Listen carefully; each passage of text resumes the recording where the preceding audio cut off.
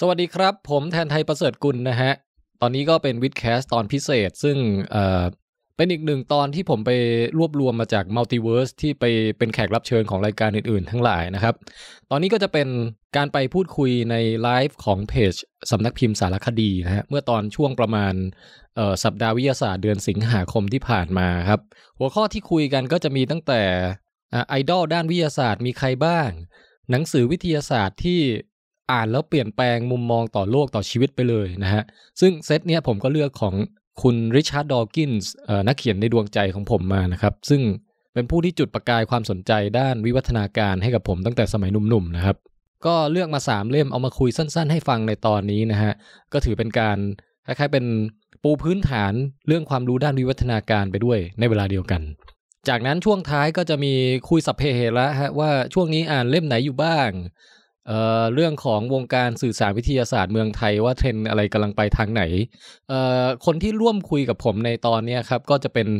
บก.ของสำนักพิมพ์สารคดีนะครับชื่อพี่ดำนะครับพี่ดำใจดีมากครับใครสนใจอยากติดต่อทำอะไรเกี่ยวกับนิตยสารหรือว่าสำนักพิมพ์สารคดีก็ติดต่อไปได้เลยนะฮะแล้วก็แขกรับเชิญอีกคนก็คือน้องเต้ครับน้องเต้นี่ก็ตอนนี้ทำเพจเมกะวิทอยู่นะฮะเมกะวิทแบบ MAKE ตัว A 1ตัวแล้วก็ตามด้วยคำว่าวิทวออีทอยอยักษ์ลันนะฮะก็จะจัดทำคอนเทนต์เกี่ยวกับพูดคุยด้านวิทยาศาสตร์อยู่เรื่อยๆเชิญแขกรับเชิญน่าสนใจมาเรื่อยๆนะผมก็เคยไปออกแล้ว1ตอนมีทั้งปล่อยใน Clubhouse ทั้งในพอดแคสต์แล้วก็มีในเพจนี่ก็จะมีซอยมาปล่อยเป็นคลิปหรือว่ามีคอนเทนต์อื่นๆที่เป็นพวกมีมพวกอินโฟกราฟิกอะไรให้ติดตามกันได้เรื่อยๆนะเชิญไปติดตามกันที่เพจ Make a Wit นะฮะสำหรับวันนี้ผมตัดการไลฟ์ในครั้งนั้นเนี่ยมาให้ฟังกันแค่ช่วงหลักๆที่เป็นช่วงที่ผมพูดนะครับเพราะว่าอยากให้ตอนนี้เป็นตอนปูพื้นฐานเกี่ยวกับเรื่องวิวัฒนาการแหละเน้นอันนั้นเป็นหลักนะครับไอทีในรายการวิดแคสของตัวเองอ่ะมัน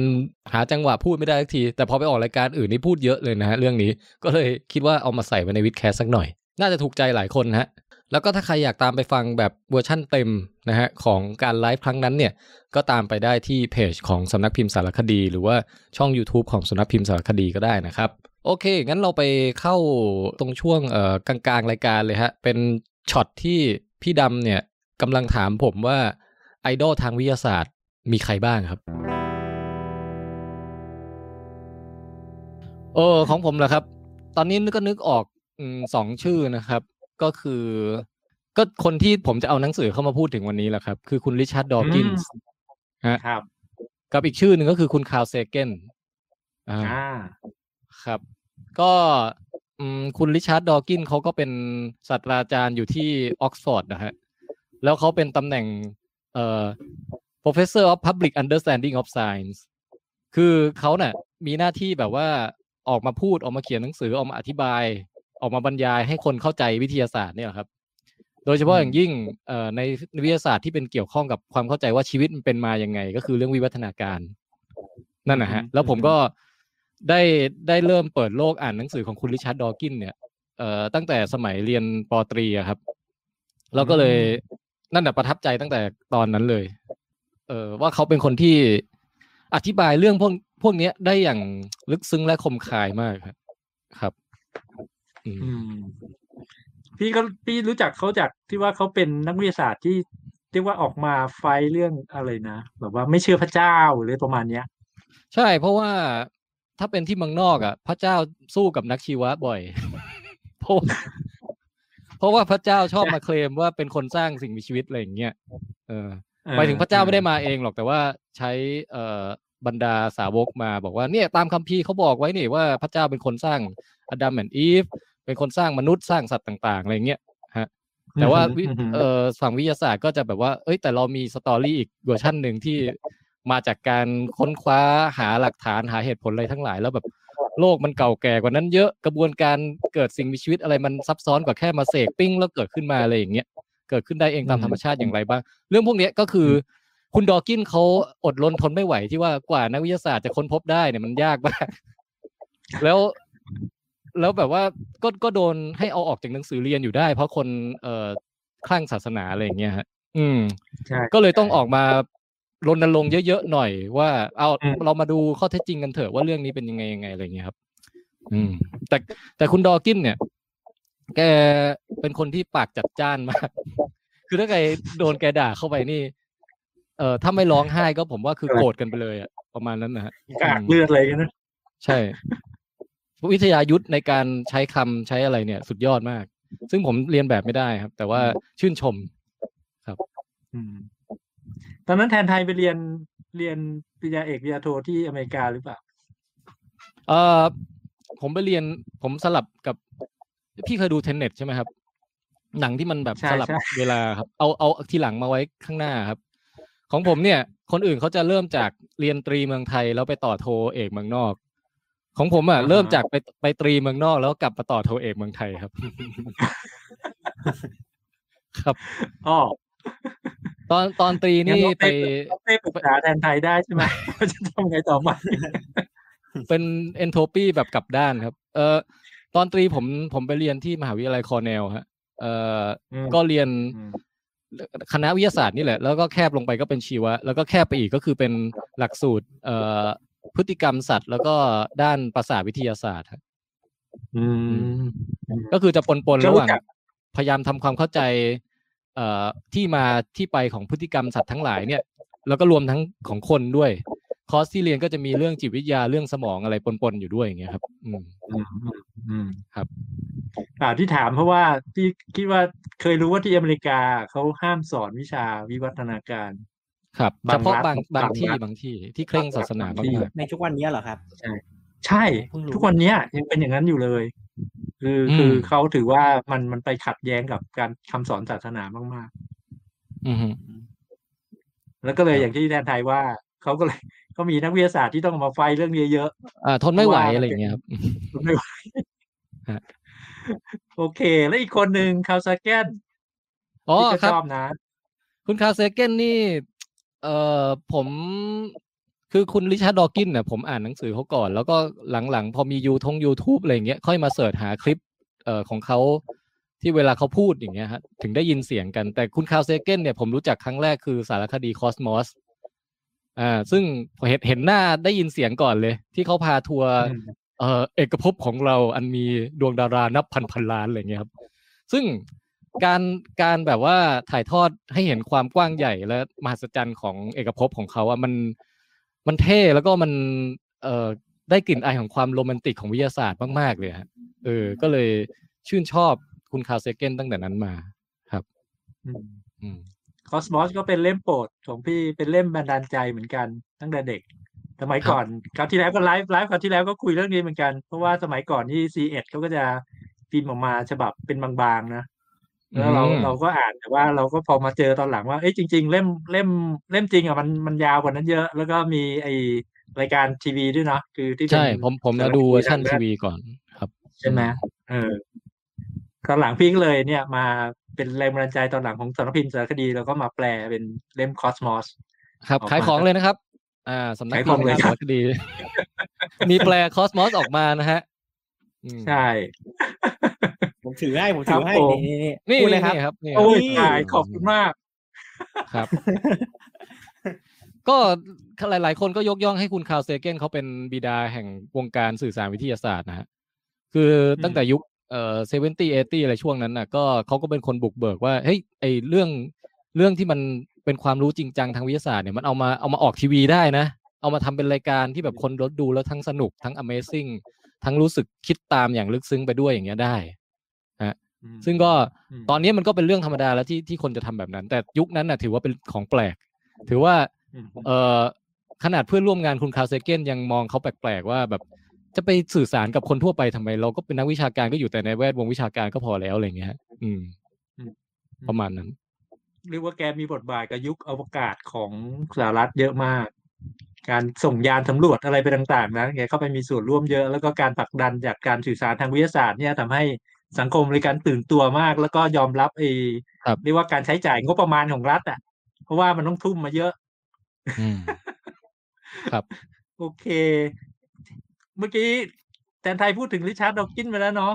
จะเล่าถึงหนังสือของแกเลยไหมก็ได้นะก็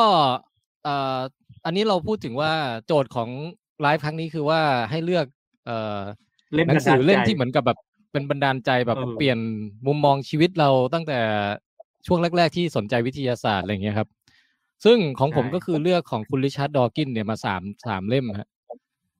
คุณริชาร์ดดอว์กินนี่เล่มที่ดังที่สุดของเขาซึ่งคนไทยก็น่าจะรู้จักเนี่ยก็มีเล่ม The Selfish Gene นะอันนี้มีแปลไทยแล้วยีนเห็นแก่ตัวแต่ว่ามีอีก2เล่มที่ผมว่ามาคู่กันนะครับซึ่ง3เล่มนี้คืออธิบายเรื่องวิวัฒนาการหมดเลยนะฮะแต่ Selfish Gene เนี่ยดังสุดส่วนอีก2เล่มไม่ค่อยมีใครรู้จักมีเล่มชื่อ The Blind Watchmaker หรือว่าช่างทำนาฬิกาตาบอดอันนี้ยังไม่มีใครแปลนะครับซึ่งผมก็ไม่แปลนะครับเพราะว่า น่าจะแปลนานน่าจะเสียเวลาในชีวิตไปหลายปีครับแต่เป็นหนังสือที่ดีมากฮะแล้วก็ Climbing Mount Improbable อีกเล่มหนึ่งอันนี้ก็แปลถ้าให้แปลไทยก็อาจจะบอกได้ว่าปีนภูเขาความไม่น่าจะเป็น ปีนข้ามภูเขาความบังเอิญอะไรประมาณนี้แล้วกันนะฮะซึ่งสามเล่มนี้มันธีมเดียวกันหมดเลยคือว่าพยายามจะอธิบายแจกแจงให้คนผู้อ่านทั่วไปเนี่ยเข้าใจกระบวนการวิวัฒนาการอย่างถ่องแท้นะฮะแล้วก็แต่ว่าวันนี้ผมก็กะว่าจะมาแนะนำแค่แบบคร่าวๆแล้วกันฮะว่าแบบไอ้ที่ชื่อหนังสือมันทำไมต้อง Selfish Gene ทำไมต้อง Blind Watchmaker ทำไมต้อง Climbing Mount Improbable อะไรอย่างเงี้ยสั้นๆเล็กๆน้อยๆเพราะว่าเอาจริงอ่ะ3เล่มนี้ผมอ่านครั้งล่าสุดเนี่ยน่าจะเป็นหลักเกิน10 ปีแล้วครับคือมันนานแล้วอย่าง Selfish Gene เนี่ยใช่ครับก็นานแล้ว Selfish Gene นี่หนังสือตั้งแต่ยุค70มั้งครับแต่ผมอ่านครั้งแรกเนี่ยตอนผมอยู่ป.ตรีฮะแล้วก็หลังจากนั้นก็มีไปซ้ำอีกบ้างแต่ก็ไม่ได้บ่อยครับแล้วก็แต่ว่าตอนที่กลับจากเมืองนอกมาแล้วเนี่ยได้อ่านอีก2เล่มก็คือไอ้ Blind Watchmaker กับClimbing Mount Improbable เนี่ยครับอ่านระหว่างรอปลาหมึกกำลังมีเพศสัมพันธ์กันนะคือตอนนั้นเนี่ยทำวิจัยปริญญาโทแล้วมันเป็นช่วงที่ว่าบางทีเราต้องจับปลาหมึกใส่บ่อแบบจะจับมันให้มันผสมพันธุ์กันนะฮะตัวผู้ตัวเมียแล้วมันก็จีบกันไปจีบกันมาอยู่นั่นน่ะมันก็ไม่เข้าได้เข้าเข็มสักทีเราก็ชอบแบบว่าคู่ไหนรอนานนี่ก็ควักหนังสือออกมาอ่านอย่างเงี้ยฮะก็เลยได้อ่านทั้ง2เล่มนี้จบในระหว่างรอปลาหมึกแต่ว่ารอนานมาก The Blind Watchmaker กับอีกเล่มนึงคือClimbing Mount Improbable แล้วก็แต่ตั้งแต่นั้นมาเนี่ยตั้งแต่อ่านจบรอบนั้นมาจนมาถึงวันนี้ก็ยังไม่ได้ไปอ่านซ้ำอีกเลยคงจะมีดีเทลเยอะที่ลืมไปเหมือนกันแต่ว่าต่อให้ลืมดีเทลเนี่ยไอความประทับใจในเมนไอเดียของแต่ละเล่มอะฮะในแบบเขาเรียกอะไรนะใจความหลักของมันอันนี้ไม่เคยหายเลยอันนี้คือจำไปได้ตลอดชีวิตแน่นอนฮะซึ่งถ้าให้สาธยายเนี่ยผมว่าเริ่มจากไอเล่มBlind Watchmaker ก่อนก็ได้ครับBlind Watchmaker เนี่ยนะฮะที่มาของชื่อมันก็คือว่ามันมีเหมือนกับแบบเป็นคำกล่าวของจะเรียกว่าอะไรเรเวอเรนด์คนหนึ่งฮะเรเวอเรนด์นี่แปลไทยว่าอะไรนะครับเป็นนักบวชทางคริสต์นะฮะเขาชื่อคุณวิลเลียมเพลลี่แล้วเขาก็เคยบอกไว้ว่าเขาไอเรื่องวิวัฒนาการเนี่ยมันไม่น่าเชื่อถือหรอกเพราะว่าคุณลองดูนาฬิกาสินาฬิกาเนี่ยมันประกอบด้วยกลไกที่ซับซ้อนมีฟันเฟืองมีทุกอย่างมันต้องอยู่ในตำแหน่งของมันแบบเป๊ะๆมันถึงจะทำงานร่วมกันได้ไม่งั้นมันก็ไม่สามารถบอกเวลาได้ไม่สามารถกระดิกอะไรได้เลยขยับนิดนึงมันก็เจ๊งแล้วอะไรเงี้ยแล้วเขาบอกว่าทุกครั้งถ้าเกิดสมมุติว่าคุณเดินไปในป่าแห่งหนึ่งแล้วมันมีนาฬิกาตกอยู่บนพื้นคุณจะไม่คิดหรอว่าไอ้สิ่งนี้วัตถุสิ่งนี้มันต้องมีใครสักคนสร้างมันขึ้นมาถ้ามันซับซ้อนซะขนาดนี้ถ้ากลไกมันแบบว่าโอ้โหชิ้นส่วนเยอะขนาดนี้มันต้องมีคนทำนาฬิกาสิมันต้องมี the watchmaker หรือว่าช่างทำนาฬิกานะส่วนช่างทำนาฬิกาทำไมถึงมาทำนาฬิกาตกอยู่ในป่านี้ไม่เป็นไรถือว่าข้ามไป แต่เขาก็บอกว่าการมองแบบเนี้ยคือวิธีมองที่ควรจะเอาไปใช้กับเวลาเห็นสิ่งมีชีวิตเหมือนกันเราเด็ดดอกไม้มาดอกนึงโอ้โหตั้งแต่กลีบดอกมีจำนวนเท่านั้นเป๊ะๆมีวงล้อมของเกสรตัวผู้ถัดเข้าไปเป็นเกสรตัวเมียผ่าออกมาเห็นเซลล์ในเซลล์มีกลไกอะไรแบบเหมือนนาฬิกาเลยคือชิ้นส่วนมันเยอะมากแล้วทุกอย่างมันต้องทำงานสอดคล้องกันมันถึงจะเป็นสิ่งมีชีวิตได้เขาก็บอกว่าเนี่ยชีวิตก็เหมือนนาฬิกาถ้านาฬิกาจำเป็นต้องมีช่างนาฬิกาเป็นคนสร้าง สิ่งมีชีวิตก็ต้องมีช่างสร้างนาฬิกาของมันเหมือนกันก็คือในที่นี้ทางศาสนาก็คือระบุว่าคือพระเจ้านั่นเองพระเป็นพระเจ้าผู้ที่สร้างชีวิตทุกอย่างขึ้นมาอย่างเงี้ยต้องมีคนออกแบบก็คุณดอว์กินเขาก็เลยเอาไอ้ข้อถกเถียงตรงเนี้ยซึ่งทุกวันนี้ก็ยังมีคนคิดแบบนั้นอยู่เพราะว่าไม่เคยคือหมายว่ายังไม่ได้เข้าใจว่ามันมีอีกช้อยนึงมันมีคำตอบอีกช้อยนึงว่าสิ่งซับซ้อนทั้งหลายในที่เราเห็นเป็นชีวิตเนี่ยมันสามารถเกิดขึ้นผ่านกระบวนการที่ไม่ต้องมีใครสร้างก็ได้ฮะมันสามารถเขาเรียกว่าผมพยายามคิดคำภาษาไทยมันคือมันคล้ายๆกับเป็นกระบวนการออกแบบที่ไม่ต้องมีผู้ออกแบบฮะซึ่งกระบวนการนั้นก็คือกระบวนการวิวัฒนาการผ่านการคัดเลือกตามธรรมชาตินี่แหละนะฮะซึ่งถามว่ามันสร้างสิ่งซับซ้อนโดยไม่ต้องมีคนออกแบบได้ยังไงก็เอาเป็นว่าอันดับที่หนึ่งคือว่าในหนังสือเล่มนี้ริชาร์ด ดอว์กินเขาพยายามจะอธิบายว่ามันไม่ต้องมีคนไม่ต้องมี The Architect เหมือนในเรื่อง The Matrix หรือว่าไม่ต้องมีพระเจ้าผู้สร้างหรือคนเป็นวิศวกรแบบในเรื่องPrometheus อะไรเงี้ยมาเป็นคนออกแบบสิ่งมีชีวิตบนโลกก็ได้ความซับซ้อนทุกอย่างเนี่ยค่อยๆเกิดขึ้นเองทีละสเต็ปจนกลายเป็นชีวิตหลากหลายที่เราเห็นนี้ได้นะฮะแล้วก็แต่ถ้าเราจะบอกว่าธรรมชาติเนี่ยเปรียบเสมือนช่างทำนาฬิกาคือเราไม่บอกว่าเป็นพระเจ้าแล้วแต่เราบอกว่าเป็นธรรมชาตินี่แหละสร้างธรรมชาติก็จะเปรียบเสมือนช่างนาฬิกาที่ตาบอดคือหมายถึงว่าตาบอดในแง่นี้คือหมายว่าไม่ได้มีชีวิตจิตใจไม่ได้มีเจตนาว่าพยายามจะสร้างอะไรขึ้นมาไม่ได้วางแผนล่วงหน้าว่าจะประดิษฐ์นู่นนี่นั่นให้ออกมาเป็นอะไรบ้างเงี้ยครับคือมันล้วนแล้วแต่เป็นกระบวนการที่ดำเนินไปตามธรรมชาติผมยกตัวอย่างให้พอเห็นภาพถามว่าสมมุติว่ามีหนอนสักตัวหนึ่งหรือว่าตั๊กแตนสักตัวหนึ่งมันหน้าตาเหมือนใบไม้มากเลยถามว่าใครเป็นคนไปปั้นไปตกแต่งไปออกแบบให้มันออกมาหน้าเหมือนใบไม้ขนาดนั้นนะคำตอบก็คือนกเป็นคนออกแบบให้มันนะเพราะว่านกเลือกกินเฉพาะตัวที่ไม่ค่อยเหมือนใบไม้เท่าไหร่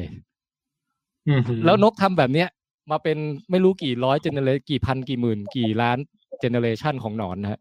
ที่เรามาเห็นทุกวันนี้คือผลลัพธ์ของการที่มันออกมาแล้วว่าเหลือเฉพาะเจเนติกที่ทำให้หนอนมันพรางตัวได้ดีสุดๆอ่ะที่จะรอดสายตานกได้อย่างเงี้ย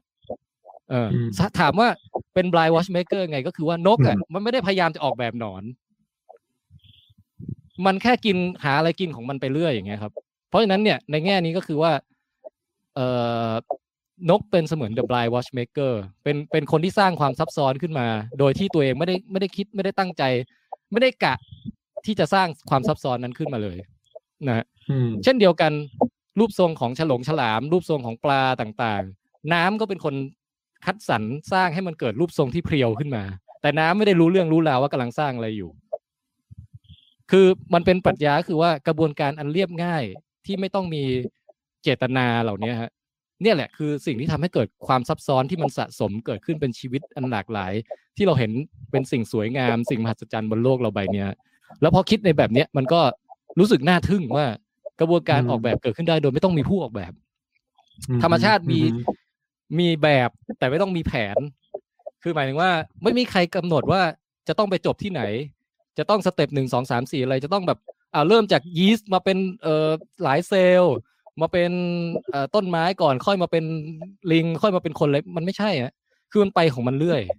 คือไม่ได้มีเป้าหมายไม่ได้มีจุดประสงค์ไม่ได้มีจุดจบอย่างนกเพนกวินอย่างเงี้ย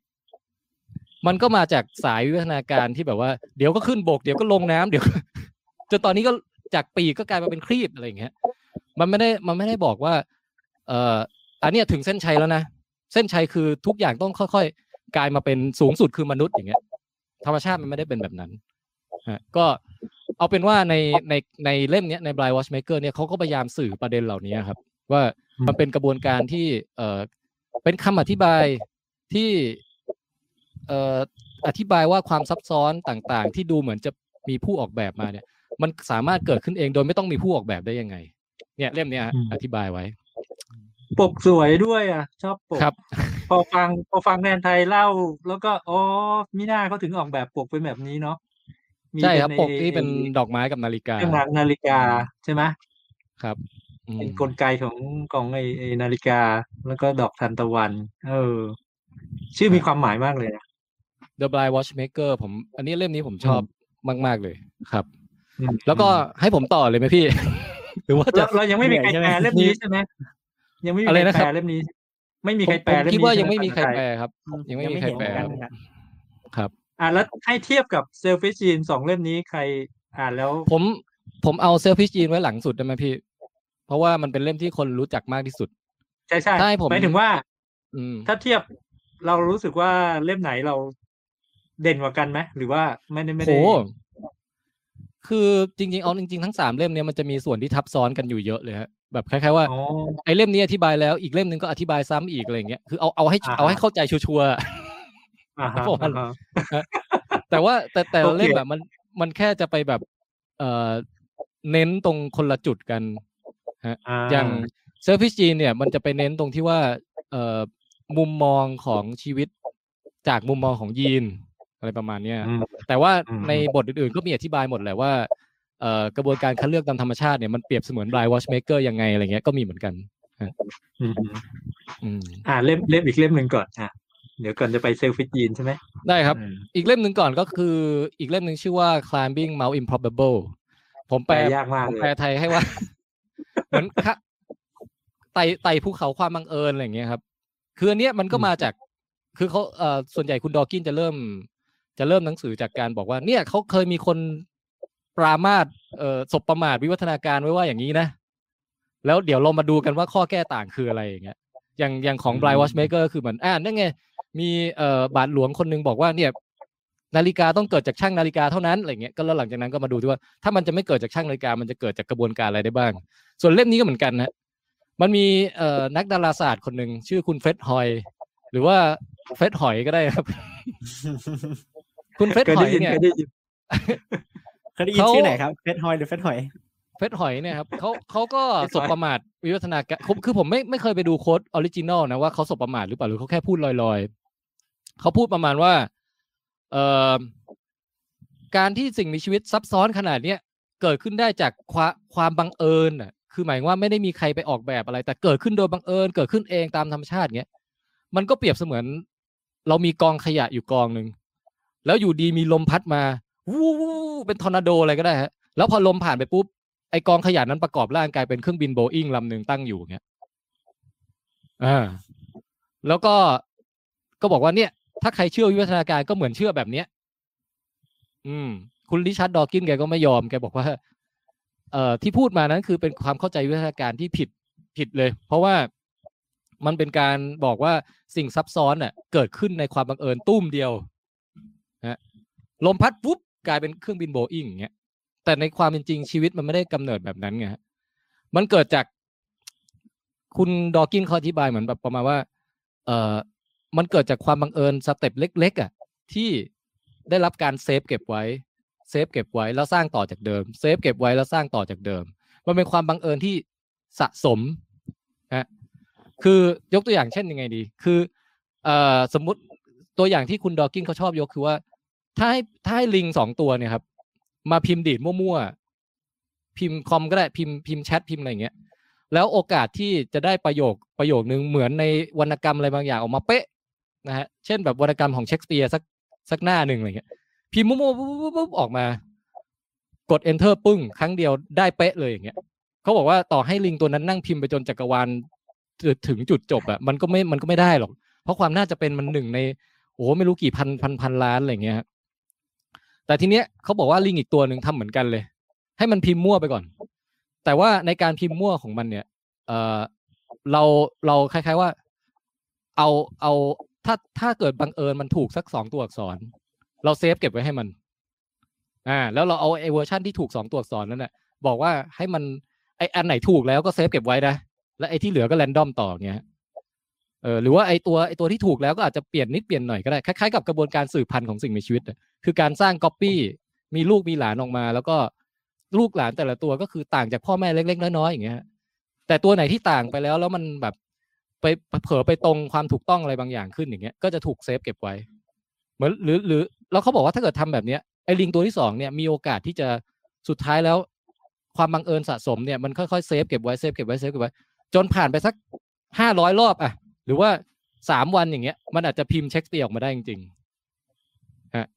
แล้วเป็นกระบวนการที่พอไปทดลองในรันซิมูเลชันในคอมในอะไรอย่างเงี้ยมันก็ทำได้จริงๆความแรนดอมที่ค่อยๆคือไม่ใช่แบบแรนดอมเปี้ยงเดียวแล้วถูกหวยเลยแต่ว่าแรนดอมแล้วค่อยๆเซฟเก็บไว้เหมือนเราไปไขตู้เซฟอะไรบางอย่างแล้วก็พอถูก1 เบอร์มันก็จะบอกว่าติ๊งเราก็จำไว้ว่าไอ้เบอร์นี้ถูกแล้วเราก็ไปเปลี่ยนเลขอื่นต่อแทนที่เราจะต้องเดาทีเดียวทั้ง20 ตัวอะไรอย่างเงี้ยเขาบอกว่าวิวัฒนาการเนี่ยมันเป็นแบบนี้ต่างหากฮะแล้วก็มันใช้เวลาเนาะใช่มันใช้เวลาแล้วมันสะสมความบังเอิญเล็กๆทีละนิดไว้ได้ซึ่งไอ้การสะสมความบังเอิญตรงนี้มันไม่ใช่เรื่องบังเอิญ คือมันเป็นเรื่องที่ว่าอะไรก็ตามที่ทำให้สิ่งมีชีวิตนั้นอยู่รอดได้ดีในสิ่งแวดล้อมนั้นๆน่ะมันก็จะถูกเซฟเก็บไว้แล้วก็กลายเป็นไปแพร่พันธุ์เอาลักษณะนั้นไปแพร่พันธุ์ต่อแล้วก็ในรุ่นถัดมามันก็เซฟเก็บอันที่ดีที่สุดเก็บไว้อีกเงี้ยเพราะฉะนั้นไอกระบวนการเนี้ยเปรียบเสมือนเราค่อยๆไต่ภูเขาอันสูงชันของความบังเอิญเนี่ยขึ้นไปทีละสเต็ปไม่ใช่แบบกระโดดข้ามทีเดียวซึ่งไอกระโดดข้ามทีเดียวเราทำไม่ได้อันนี้คือที่มาของชื่อ Climbing Mount Improbable ของเขานะครับประมาณนี้เต้เคยได้ยินไหมไอการอธิบายแบบเนี้ยเคยได้ยินแต่ว่าไม่ได้ละเอียดเหมือนที่พี่แทนเล่าอย่างเงี้ยครับอย่างเช่นเรื่องที่ว่ามันค่อยๆเปลี่ยนทีละสเต็ปทีละนิดทีละหน่อยอะไรเงี้ยมันก็จะเป็นแบบเรื่องหลักเลยในการอธิบายวิวัฒนาการเพราะว่าหลายๆคนเขาก็จะไม่ค่อยเข้าใจแต่ว่าเดี๋ยวนี้เขาคือคนเดี๋ยวนี้เขาเชื่อวิวัฒนาการแล้วแต่ว่าเขาไม่ได้เข้าใจว่าอ๋อเพราะมันเกิดจากอย่างนี้นะเขาเชื่อวิวัฒนาการเพราะเขาเชื่อครับฉะนั้นอ่านหนังสือพวกนี้ผมว่าพี่แทนเล่าได้น่าสนใจมากเหมือนอย่างโควิดอย่างเงี้ยฮะตอนเนี้ยมันก็โควิดมันเป็นไวรัสมันไม่ได้มีสติสัมปชัญญะจะรู้ว่าจะต้องเปลี่ยนโปรตีนหนามอันต่อไปเป็นรูปทรงอะไรถึงจะเจาะเซลล์ได้อะไรอย่างเงี้ยแต่มันก็กระบวนการเดียวกันเนี้ยก็คือว่ามันมีลูกหลานออกมาแล้วแบบลูกหลานมันก็เปลี่ยนไปนิดๆหน่อยๆและอันที่เปลี่ยนไปนิดหน่อยแล้วดันใกล้เคียงรูกุญแจของเซลล์เรามากเท่าไหร่อ่ะไอตัวนั้นน่ะก็จะเป็นตัวที่ได้แพร่เชื้อในรุ่นถัดไปอย่างเงี้ยแล้วมันก็ค่อยสะสมความเปลี่ยนแปลงตรงนั้นทีนิดจนกระทั่งเกิดเป็นความซับซ้อนอะไรต่างๆที่เราเห็นในโลกทุกวันนี้ได้อย่างบางคนที่ไม่เชื่อวิวัฒนาการเขาก็จะบอกว่าเอาเราไปดูอย่างลูกตาอย่างเงี้ยลูกตาที่ชิ้นส่วนเยอะมากไหนจะมีเลนส์ไหนจะมีเรติน่าไหนจะมีดวงตาที่เป็นกลมไหนจะมีวุ้นตรงกลางโอ้เส้นประสาทอะไรเยอะหมดเขาบอกว่าถ้ามันไม่ได้เกิดขึ้นในเปี้ยงเดียวอ่ะแต่มันเกิดขึ้นแบบทีละครึ่งนึงสมมติมีลูกตาครึ่งเดียวอย่างเงี้ยมันจะมีประโยชน์เลยมันจะถูกเซฟเก็บไว้ได้ยังไงก็อันเนี้ยเขามีศัพท์ของฝั่งคนที่ไม่เชื่อวิวัฒนาการเนี่ยเขาใช้ศัพท์คำว่า irreducible complexity เป็นความซับซ้อนที่ไม่สามารถย่อยส่วนได้อย่างนั้นนะซึ่งนักวิทย์ก็ต้องออกมาคอยเถียงกับเรื่องพวกนี้ครับว่าจริงๆอ่ะมันย่อยส่วนได้หมดแหละคือเริ่มจากไม่ต้องมีลูกตาเลยแต่มีจุดสักจุดหนึ่งที่มันรับแสงได้แค่นี้ก็มีประโยชน์มากกว่าไม่มีแล้วนึกออกไหมฮะแค่นี้ไอตัวที่มีจุดรับแสงอ่ะก็สามารถทิ้งลูกหลานไว้ได้มากกว่าตัวที่ไม่มีแล้วในขณะที่ในรุ่นสมมุติว่าผ่านไปอีกเวลาผ่านไปอีกไอตัวที่จุดรับแสงของมันเว้าเข้ามาหน่อยอ่ะมันก็สามารถบ่งบอกได้ว่าแสงเข้ามาจากทิศทางไหนนึกออกไหมถ้าเกิดมันเป็นกระเปาะเว้าเข้าไปในตัวมันอ่ะมันก็จะบอกว่าอ๋อแสงมาจากมุมนี้แสงมาจากมุมนี้ได้ดีกว่าไอตัวที่แบบจุดรับแสงของมันเป็นแบนๆเฉยๆอย่างเงี้ยครับถัดมาอีกสมมุติว่ามีการหลั่งสารอะไรบางอย่างออกมาตัวเคลือบไอ้ตรงรูที่เว้าเข้าไปนั้นน่ะทำให้มีการรวมแสงได้ชัดเจนขึ้นไอการรับแสงก็ละเอียดขึ้นอย่างเงี้ยมันก็ค่อยๆเป็นกำเนิดเป็นที่มาของเลนส์ค่อยๆกำเนิดเป็นที่มาของนู่นนี่นั่นซึ่งมันทีละทุกสเต็ปของมันน่ะมีความได้เปรียบที่ทำให้ถูกเซฟเก็บไว้หมดเลย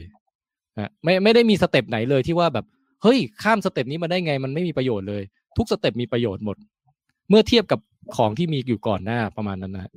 ก็อันนี้ก็เป็นอีกเรื่องหนึ่งที่เล่มนี้ก็พยายามอธิบายเช่นกันClimbing Mount Improbable ครับก็แนะนำถ้าใครสนใจจะขยี้ความเข้าใจเรื่องวิวัฒนาการก็แนะนำให้อ่านเล่มนี้สมัยชาวดาร์วินน่ะเขาต้องดีเฟนเรื่องนี้มากเลยเพราะว่าสมัยนั้นน่ะคนยังเชื่อว่าโลกมีอายุแค่ 6,000 ปีใช่แล้วก็เลยเป็นปัญหาว่า ไอความซับซ้อนนี่มันจะเกิดขึ้นได้ยังไงวะ มันต้องยอมรับก่อนว่าโลกเรามันจริงๆมันอยู่มานานกว่านั้นมากประมาณนั้นนะฮะซึ่งคุณชาร์ลส์ ดาร์วินเนี่ยตอนที่เขาไปล่องเรือบีเกิลเนี่ยครับเขาก็เหมือนได้ไปคบคิดเกี่ยวกับเรื่องความโบราณของโลกอะฮะคล้ายๆว่าไปเห็นฟอสซิลต่างๆเอ้ยนี่มันทำไมมันเก่าแก่ขนาดกลายเป็นหินได้เลยเหรอสิ่งมีชีวิตโบราณแล้วมันเคยมียุคที่แบบว่าธรรมชาติไม่ได้หน้าตาเหมือนปัจจุบันนี้เลยนะแต่มันนานมามากแล้วจนแบบมีตัวอะไรยักษ์ใหญ่ๆเต็มไปหมดไม่รู้อย่างเงี้ยขณะเดียวกันก็อ่านหนังสือของคุณชาร์ลส์อีกคนหนึ่งชาร์ลส์ ไลอ์ซึ่งเขาเป็นนักธรณีวิทยาก็จะได้ซึมซับเกี่ยวกับเรื่องว่ากระบวนการทางธรณีที่มันทำให้แบบเห็นว่าโลกมันเก่าแก่ภูเขาล่องเหวอะไรทั้งหลายทุกอย่างมันเก่าแก่มากแล้วก็ค่อยๆเกิดขึ้นด้วยกระบวนการที่แบบเซาะทีละนิดเซาะทีละนิดลมฝนน้ำเซาะทีละนิดเขาก็เอาแนวคิดพวกนี้มาคิดเกี่ยวกับชีวิตเหมือนกันว่าชีวิตมันก็โดนแกะสลักทีละนิดเหมือนกันโดยฟอร์สของธรรมชาติอย่างเงี้ยครับแต่ว่าเอ้ยนี่ผมโม้ไปเรื่อยๆได้ไหมเนี่ยน่าถึงอ่ะเล่มสุดท้ายไหนเซลฟิชยีนมาแล้วเล่มพระเอกมั้ยอ๋อได้ครับเอามาเซลฟิชยีนเลยก็ได้จริงๆก่อนจะไปเซลฟิชยีนเนี่ยอยากจะพูดถึงดาร์วินอีกนิดนึงคือในเล่มในช่วงที่คุณชาร์ลส์ ดาร์วินเขากลับมาจากล่องเรือบีเกิลแล้วเนี่ยครับเขาก็เหมือนกับคล้ายๆว่าหายไปเป็น10 ปีกว่าจะมาเขียนหนังสือ Origin of Species ฮะแกก็ไปรวบรวมความรู้ด้านต่างๆแล้วก็ไม่กล้าตีพิมพ์สักทีอะไรเนี่ยฮะแต่ก็ระหว่างนั้นแกก็สิ่งหนึ่งที่แกชอบมากคือการเลี้ยงนกพิราบครับเป็นผมไม่รู้ว่าแกถึงขั้นแบบคือไม่เคยไปอ่านละเอียดว่าจริงจังขนาดไหนนะแต่ผมนึกภาพเหมือนประมาณว่าคนชอบเพาะแคคตัสอะไรทุกวันนี้ที่แบบพยายามจะผสมให้ได้ดอกสีแดงหรือว่าให้ได้แบบตัวที่มันพิการที่แบบลักษณะแปลกสุดๆหรืออะไรเงี้ยเพราะนั้นหรือแม้กระทั่งคนเพาะพันธุ์ประกัดที่อยากจะให้เป็นสีนู้นสีนี้คนที่คือใครก็ตามที่เป็นนักปรับปรุงพันธุ์สิ่งมีชีวิตนะฮะจะเข้าใจเรื่องพวกนี้ดีสมมุติอยากได้หมาสายพันธุ์แปลกใหม่ขึ้นมาก็ต้องเป็นเรื่องว่าเอาตัวนู้นผสมกับตัวนี้อะไรเงี้ยซึ่งในโลกของงานอดิเรกที่เป็นการสร้างสัตว์ใหม่ๆสร้างพืชใหม่ๆนะครับคุณชาร์ลส์ ดาร์วินเนี่ยแกคุ้นเคยกับโลกนี้มากแล้วแกเห็นถึงพลังของการที่ว่าแค่เพียงไปคัดเลือกเล็กๆน้อยๆเนี่ยมันก็ทำให้เกิดลักษณะแปลกประหลาดหรือว่าลักษณะใหม่ๆที่ไม่เคยมีได้เยอะแยะแล้วฮะทีเนี้ยก็ทำให้แกยิ่งรู้สึกว่ามันต้องใช่แหละคือชีวิตมันไม่ได้เป็นอะไรที่นิ่งๆเหมือนกับแบบที่คัมภีร์บอกว่ากำเนิดโลกสิ่งมีชีวิตเป็นไงทุกวันนี้สิ่งมีชีวิตก็เหมือนเดิมแบบนั้นแหละแต่ชีวิตมันต้องเป็นเหมือนอะไรที่แบบค่อยๆเปลี่ยนไปเรื่อยๆเนี่ยอะไรมาคัดเลือกนิดหน่อยก็ทำให้เกิดสายพันธุ์ใหม่ได้เกิดลักษณะใหม่ได้อย่างเงี้ยโดยแกดูต้นแบบจากที่แกเลี้ยงนกพิราบเนี่ยอยากได้นกขนฟูนกที่แบบมีขนตรงขาเหมือนใส่กางเกงขาบานอะไรเงี้ยก็สามารถสร้างสรรค์ขึ้นมาได้ฮะแต่ว่าทุกคนที่เป็นนักเลี้ยงนกพิราบหรือว่านักเพาะพันธุ์พืชอะไรก็แล้วแต่ก็เข้าใจตรงนี้กันหมดอะแต่มีแต่คุณชาร์ลส์ ดาร์วินนี่แหละที่แกเหมือนกับไปอีกสเต็ปนึงบอกว่าอ้าวแล้วถ้าเกิดไม่มีคนเป็นคนมาเลือกล่ะถ้าเป็นในธรรมชาติเองอ่ะมันไม่มีใครเลือกเหรอเอาจริงๆมันก็มีนะอย่างที่ผมยกตัวอย่างว่านกก็คอยมาเลือกว่าหนอนตัวไหนที่มันหน้าเหมือนใบไม้มากที่สุดอย่างเงี้ยโดยที่นกไม่รู้ตัวว่ากำลังเลือกอยู่เพราะนั้นก็คือแค่เอากระบวนการเพาะพันธุ์พืชเพาะพันธุ์สัตว์อะไรแค่เนี้ยเอาคนออกไปจากสมการซะแล้วไปดูที่ว่ามันสามารถเกิดขึ้นเองโดยไม่ต้องมีคนได้ไหมไม่ต้องมีใครไปเลือกได้ไหมปรากฏว่าในธรรมชาติมีกระบวนการพวกนี้เกิดขึ้นอยู่แล้วตลอดเวลาเลยเขาถึงได้เรียกว่าการกระบวนการคัดเลือกตามธรรมชาตินั่นเองครับประมาณนั้นนะครับแล้วแกเท่าที่เคยอ่านก็คล้ายๆนี้นะแล้วแกก็แบบว่านั่นแหละแกต้องการเหมือนกับว่าจะพิสูจน์ว่าจริงๆก็คือธรรมชาติอ่ะแค่คนก็ทำได้แล้วธรรมชาติทำไมจะทำไม่ได้แล้วยังมีเวลาเยอะกว่าคนอีกเยอะเลยใช่คือใครบอกว่าอยู่ดีๆสมมุติว่าเราบอกอะไรเดียวบอกว่าผมพยายามจะนึกว่าตัวอะไรมันมีบรรพบุรุษเป็นอะไรมั่งดันนึกไม่ออกสมมุติว่าบอกว่าช้างกับพยูนเนี่ยมีบรรพบุรุษร่วมกันก็ได้ช้างกับพยูนอย่างเงี้ยเราก็พยายามจะนึกภาพว่าจะเปลี่ยนจากช้างเป็นพยูนทำยังไงวะ มันดูไกลมากเลยแต่ว่าเอาจริงๆอ่ะคนเราเนี่ยทำได้ยิ่งกว่านั้นอีกก็คือสามารถเปลี่ยนหมาป่าอย่างเงี้ยฮะให้กลายเป็นพุดเดิ้ลก็ได้กลายเป็นลาบราดอร์ก็ได้กลายเป็นอะไรที่มันหน้าไม่เหมือนหมาป่าสักนิดเลยฮะบูลด็อกอย่างเงี้ยคือมันดูเหมือนเป็นสัตว์คนละสปีชีส์กันไปแล้วครับพอๆกับช้างกับพยูนเลยผมว่าประมาณนั้นนะก็ถ้าคนทำได้แล้วทำไมธรรมชาติจะคัดเลือกไม่ได้มีเวลาให้เป็นล้านๆปีขอแค่เพียงมีทิศทางอะไรบางอย่างที่มันผลักให้ไปทางนั้นเช่นอยู่ในน้ำก็คือถูกเชฟให้มันอยู่ในน้ำได้ดีขึ้นเรื่อยๆอยู่ในอากาศก็คือถูกเชฟให้มันอยู่ในอากาศได้ดีขึ้นเรื่อยๆตัวเบาขึ้นเรื่อยๆบินเก่งขึ้นเรื่อยๆอะไรอย่างเงี้ยประมาณนั้นผมเลยเหมือนบรรยายยาวเลยผมมีคำถามพี่แทนครับพี่แทนคิดว่ามนุษย์ยังจะวิวัฒนาการต่อไปไหมครับมันต้องวิวัฒนาการต่ออยู่แล้วแต่พี่ไม่รู้ว่ามันจะมีทิศทางอะไรหรือเปล่าแล้วแต่ทิศทางธรรมชาติคัดสรรนะครับใช่แต่คือมันทิศทางบางทีมันก็เดายากใช่ไหมเพราะว่ากระบวนการวิวัฒนาการของมนุษย์เนี่ยมันซับซ้อนตรงที่ว่าหนึ่งคือเราเอาชนะธรรมชาติได้พอสมควรแล้วหมายความว่าคนที่สายตาสั้นอย่างเงี้ยก็ไม่ได้แบบเดินออกไปแล้วถูกแมมมอสขวิดตายอะไรอย่างเงี้ยเราก็สามารถเอาแว่นมาใส่ได้เวลาเราป่วยอะไรเงี้ยเราก็มีการแพทย์ซึ่งสัตว์อื่นจะไม่มีอะไรเงี้ยเราเหมือนพยายามทำให้ตัวเองเป็นปกติซึ่งปกติมันคือเราจะยังเปลี่ยนแปลงได้อยู่หรือเปล่าไงผมก็เลยลองถามพี่แทนดูก็คือพูดง่ายคือว่าเราเนี่ยเป็นสิ่งมีชีวิตที่ไม่ต้องพึ่งวิวัฒนาการแล้วในการเปลี่ยนแปลงเรามาเปลี่ยนที่ระดับองค์ความรู้ของเผ่าพันธุ์เราแทนที่มันเซฟเก็บไว้ในหนังสือทั้งหลายเนี่ยแทนที่จะเซฟข้อมูลไว้ใน DNA เราก็มาเซฟไว้ในภาษาแล้วก็เอาไว้ส่งต่อให้รุ่นต่อไปได้เร็วกว่า DNA ตั้งเยอะอะไรประมาณนี้ฮะซึ่งถ้าโยงมาเซลฟิสจีนก็คือไอ้เล่มเซลฟิสจีนเนี่ยมันเป็นต้นกำเนิดของคำว่ามีมคือมีมก็คือไอ้ที่เราบอกว่าตลกเนี่ยคือมันมาเป็นความหมายทีหลังแต่ความหมายเริ่มแรกเนี่ยก็คือว่าหน่วยของวัฒนธรรมที่ถูกส่งต่อไปในแบบเดียวกับยีนแค่เปลี่ยนตัว G เป็นตัว M มันก็จะกลายเป็นจีนเปลี่ยนเป็นมีมอย่างเงี้ยการสืบพันธุ์ของมีมก็คือว่าถูกก๊อปปี้จากสมองก้อนหนึ่งไปสมองอีกก้อนหนึ่งแทนที่จะแบบว่าต้องสืบพันธุ์แบบยีนคือการมีลูกใช่ไหมแต่ว่ามีมเนี่ยเรานั่งจ้องรูปอะไรตลกสักอย่างนึงแล้วเราก็อยู่ดีนิ้วเราก็ไปจิ้มแพร่รูปนี้ต่อให้สมองก้อนอื่นต่ออย่างเงี้ยเขาก็เลยบอกว่ากระบวนการเดียวกันทางวิวัฒนาการของยีนน่ะมันก็แอพพลายกับวิวัฒนาการของวัฒนธรรมเหมือนกันมันเป็นวิวัฒนาการที่ซ้อนวิวัฒนาการอีกเลเยอร์นึงที่มาประกอบกันเป็นมนุษย์ซึ่งตอนนี้ของคนเราเนี่ยวิวัฒนาการของมีมันน่าจะไปแบบน่าจะเข้ามามีบทบาทกับเรามากกว่าวิวัฒนาการระดับยีนประมาณนั้นนะทีนี้อาจจะกำหนดยีนเราด้วยก็ได้นะก็จริงมีผลต่อยีนได้นะผมว่าน่าจะกลับกันไปกลับกันมาพี่เช่นสมมุติว่าเราเกิดวัฒนธรรมขึ้นมาว่าเราชอบคนที่ไม่ข่มเหงรังแกคนอื่นอย่างเงี้ยมันก็เป็นเหมือนเราไปคัดเลือกยีนของคนที่แบบไม่ก้าวร้าวคนที่มีเทสโทสเตอโรนต่ำลงหน่อยคนที่แบบว่าหัวร้อนง่ายน้อยกว่าคนอื่นอะไรอย่างเงี้ยฮะเพื่อจะได้อยู่ร่วมกันเป็นสังคมได้เนี่ยมันก็ไปมีผลอย่างนั้นเหมือนกัน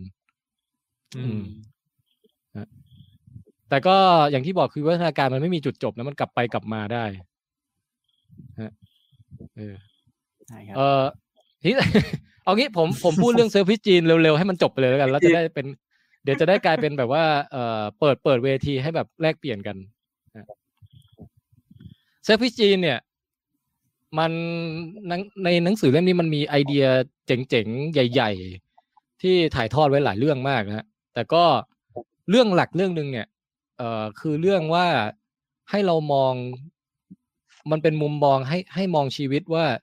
ยีนคืออะไรแล้วเราเนี่ยคือตัวคนนี้ที่เป็นเจ้าของยีนนะคืออะไรเรานึกว่าเราเป็นเจ้าของยีนใช่ไหมฮะยีนของเราแต่เอาจริงๆเขาบอกว่า ชีวิตบนโลกเนี่ยคือตัวยีนน่ะมันเป็นอมตะเป็น The Immortal Gene ตอนแรกคุณดอว์กินเขาเกือบจะตั้งชื่อหนังสือว่า The Immortal Gene แล้วคือมันเป็นข้อมูลหนึ่งที่มันอยู่มาตั้งเป็นพันล้านปีแล้วอะฮะสมมติว่าข้อมูลการเปลี่ยนน้ำตาลให้กลายเป็นพลังงานอย่างเงี้ยไอ้ข้อมูลชุดนี้มันอยู่มาตั้งแต่กำเนิดชีวิตเมื่อไม่รู้กี่พันล้านปีก่อนแล้วนะ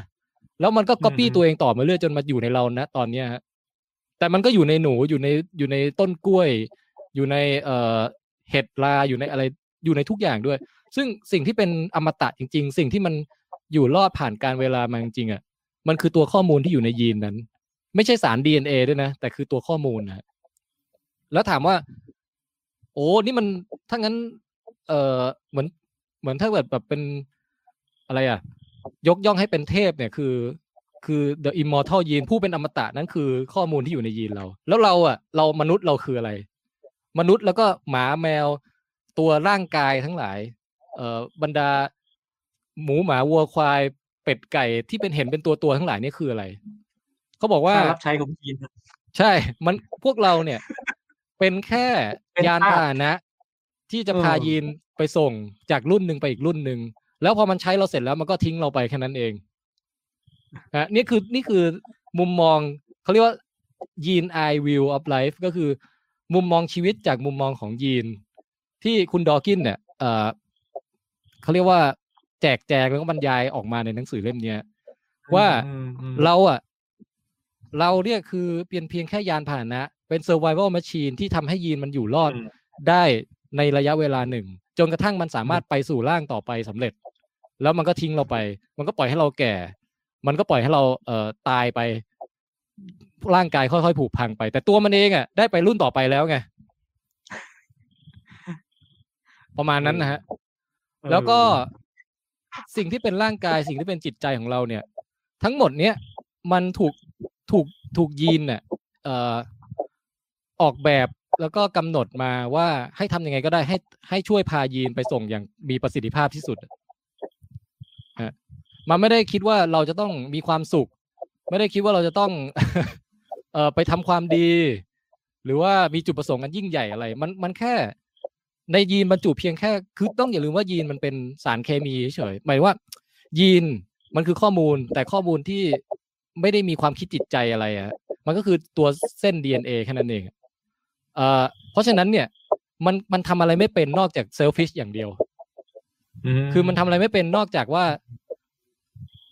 แค่เพียงทำร่างกายให้มีประสิทธิภาพในการก๊อปปี้ตัวมันเองส่งต่อไปให้ดีที่สุดแค่นั้นเองแต่มันไม่ได้คิดว่าโอ้เดี๋ยวจะต้องไปแก้ปัญหาโลกร้อนเดี๋ยวจะต้องไปเพื่อความเจริญของมนุษยชาติหรืออะไรหรือว่าแม้กระทั่งคือคนชอบพูดประมาณว่าเสืออย่างเงี้ยฮะหน้าที่ของเสือในป่าก็คือคอยควบคุมประชากรกวางหรือว่าระบบนิเวศเนาะแบบเขาจะชอบพูดกันแบบนี้ทุกอย่างอยู่ด้วยกันอย่างมีสัมพันธภาพอันดีมีความผสมกลมกลืนแบบฮาร์โมนีอะไรอย่างเงี้ยฮะแล้วก็เวลาสิ่งมีชีวิตมีลูกมีอะไรก็บอกว่าเพื่อการดำรงอยู่ต่อไปของเผ่าพันธุ์ของสปีชีส์อันเนี้ยคุณริชาร์ด ดอว์กินมาแก้ใหม่หมดเลยสิ่งมีชีวิตถ้าเราไปตั้งใจดูจริงๆป่าคืออะไรฮะป่ามันคือการแข่งกันของต้นไม้ว่าใครจะแย่งแสงได้มากกว่ากันถ้าไม่งั้นน่ะทุกต้นเป็นหญ้าหมดก็ได้ถ้าเกิดอยากให้ทุกคนเท่าเทียมแล้วก็ไม่ต้องแข่งกันทุกคนแบบเขาเรียกว่าไงแฮปปี้กันหมดอย่างเงี้ยก็ไม่ต้องมีต้นไหนสูงกว่าต้นอื่นไม่ต้องมีต้นไหนใบเล็กใบใหญ่ไม่ต้องมีต้นไหนที่แบบว่าเป็นเถาวัลย์ไปเลื้อยพันชาวบ้านไปเป็นกาฝากไปเป็นอะไรขนาดต้นไทรที่เราบูชาว่าเป็นต้นไม้ศักดิ์สิทธิ์ต้นโพต้นไทรอย่างเงี้ยจริงๆชีวิตของมันก็คือการไปงอกคือขี้เกียจสร้างลำต้นเองครับไปงอกซะตรงยอดของชาวบ้านที่เขาสร้างไว้แล้วแล้วก็งอกต้นลงงอกลงไม่ใช่งอกขึ้นแล้วก็ไปรัดเขาจนกระทั่งไอ้ต้นที่อยู่ตรงกลางตายเดิมตายใช่มันมีแต่ความโหดร้ายมีแต่ความเห็นแก่ตัวคือหรือแม้กระทั่งสมมติว่าเผ่าพันธุ์ที่นกอะไรสักหลายๆชนิดที่มันแบบขนสวยหางสวยมากๆอะไรอย่างเงี้ยมันไม่ได้คือถ้าเอาตามสแตนดาร์ดว่าสิ่งมีชีวิตดำรงอยู่เพื่อความอยู่รอดของเผ่าพันธุ์เนี่ยนะ ไอ้พวกนี้คือสอบตกหมดเลยคือ คือมันไม่ใช่คือถ้าจะให้เผ่าพันธุ์อยู่รอดจริงๆอ่ะทุกตัวต้องสีกลมกลืนกับสิ่งแวดล้อมหมดแต่นี่มันไม่สนใจว่าเผ่าพันธุ์จะรอดไม่รอดมันเอาแค่ว่าฉันเป็นตัวผู้แล้วยีนอะไรก็ตามที่อยู่ในสเปิร์มของฉันต้องได้ไปถึงตัวเมียก็เลยมีวิวัฒนาการหางโดดเด่นไล่ระบำอะไรต่างๆนานาที่มันไม่เกี่ยวอะไรกับความอยู่รอดของเผ่าพันธุ์เลยอ่ะคือพอมองจากมุมมองของยีนแล้วปุ๊บเนี่ยมันจะเห็นแบบนี้มันจะไม่ได้เห็นเป็นโลกสวยเป็นโลกธรรมชาติความเห็นแก่ตัวกันใช่ตัวเราเห็นแก่ตัวเพื่อที่จะก๊อปปี้ตัวเองให้ได้ใช่ฮะใช่แม้กระทั่งยีนบางยีนที่แบบอยู่ในโครโมโซม Y อย่างเงี้ยมันยังไปฆ่ายีนไปฆ่าเซลล์ที่ไม่ยอมเอา Y ไปอ่ะก็คือเซลล์คือหรือสลับกันผมไม่แน่ใจนะคือเอาเป็นว่าตอนจะมีลูกเนี่ยฮะมันจะมีแบ่งเป็นเซลล์ที่เอาโครโมโซม Y กับโครโมโซม X ไปใช่ไหมแล้วไอยีนบนโครโมโซม Y ก็บอกอ้าวถ้าเอาแต่ X ไปแล้วเราก็ไม่ได้ไปสิมันก็จะไปฆ่าไอตัวที่มีโครโมโซม X เพื่อให้ Y ได้ไปมากกว่าตัวอื่นอะไรเงี้ยคือแม้กระทั่งในโลกระดับโมเลกุลมันยังมีการแข่งแย่งการเอาชนะกันอย่างนี้เลยอะซึ่งอันนี้คือถ้าอ่านมาถึงแค่เนี้ยจะรู้สึกมืดหม่นจะรู้สึกว่าแบบแค่ครึ่งเล่มมันจะรู้สึกโอ้มันไม่มีอะไรดีเลยใช่ไหมดาร์กกว่าหนัง DC แต่เอาจริงอ่ะครึ่งหลังของเล่มนี้คือมันทำให้ทุกอย่างสดใสขึ้นมาฮะเพราะว่าหนึ่งคือถ้าเกิดว่าจุดประสงค์ของธรรมชาติมันกำหนดมาให้เราแค่นี้แค่ความอยู่รอดของยีนอ่ะไม่ใช่ของเผ่าพันธุ์ด้วยนะแล้วไม่ใช่ของตัวเราด้วยนะแต่ของยีนแค่นั้นเองไอเซลฟิชยีนเนี่ยไอยีนเห็นแก่ตัวเนี่ยมันเลวจริง แล้วถ้าเรารู้สึกได้ว่ามันเป็นเจ้านายเราแล้วมันไม่ได้มีจุดประสงค์ในชีวิตของมันที่เราเห็นด้วยเลยอ่ะเราอยากจะอยู่เพื่ออย่างอื่นที่ไม่ใช่แค่สร้างก๊อปปี้ยีนอ่ะเราก็ทำได้ไงฮะเราเปรียบเสมือนอย่างในหนัง Terminator อะไรเงี้ยมันจะเป็นหุ่นยนต์ที่ถูกคนสร้างขึ้นมาใช่ไหมแล้วหลังจากนั้นแบบข้าไม่ยอมเป็นทาสของมนุษย์ต่อไปแล้วโว้ยเราจะเป็นอิสระแล้วก็เลือกเส้นทางของเราเองไอ้นั่นน่ะคือสิ่งที่เราทำอยู่ทุกวันนี้อยู่แล้วกับยีนของเราคือหมายความว่าเราไม่ต้องทำตามที่ยีนมันสั่งให้เราทำก็ได้เราอยากจะอยู่เพื่อวาดรูปเราก็ทำได้เราจะอยากจะอยู่เพื่อปรับปรุงบ้านเมืองเราก็ทำได้แล้วสิ่งที่เห็นชัดที่สุดเลยคือว่ายีนมันสั่งให้เรามีลูกเราไม่ต้องมีก็ได้ไงเพราะนั้นทุกวันนี้มันเหมือนกับว่าเป็นเพราะยีนมันสร้างสมองให้เราเนี่ยสมองมันมาโอเวอร์ไรท์ความเห็นแก่ตัวของยีนได้อีกทีหนึ่งอันนี้คือความเป็นอิสระของการเป็นมนุษย์ในเลเยอร์หนึ่งนะฮะคือเราไม่ได้อิสระ 100% แต่ว่าเลเยอร์นี้มันทำให้เราอิสระจากยีนขึ้นมาได้มากกว่าสัตว์อื่นเยอะมากอันนี้ประเด็นที่หนึ่งนะประเด็นที่สองก็คือว่าซึ่งคุณดอว์กินเขาไว้จบเล่มเลยนะเขาบอกว่าความเห็นแก่ตัวนี่แหละที่เป็นต้นกำเนิดของความเสียสละโอ้ยังไงวะเขาบอกว่าเป็นเพราะยีนมันเห็นแก่ตัวเนี่ยแล้วมันไม่สนใจร่างกายใช่ไหมร่างกายนี่คือเป็นยานที่ใช้แล้วทิ้งเพราะฉะนั้นเนี่ยมันก็จะ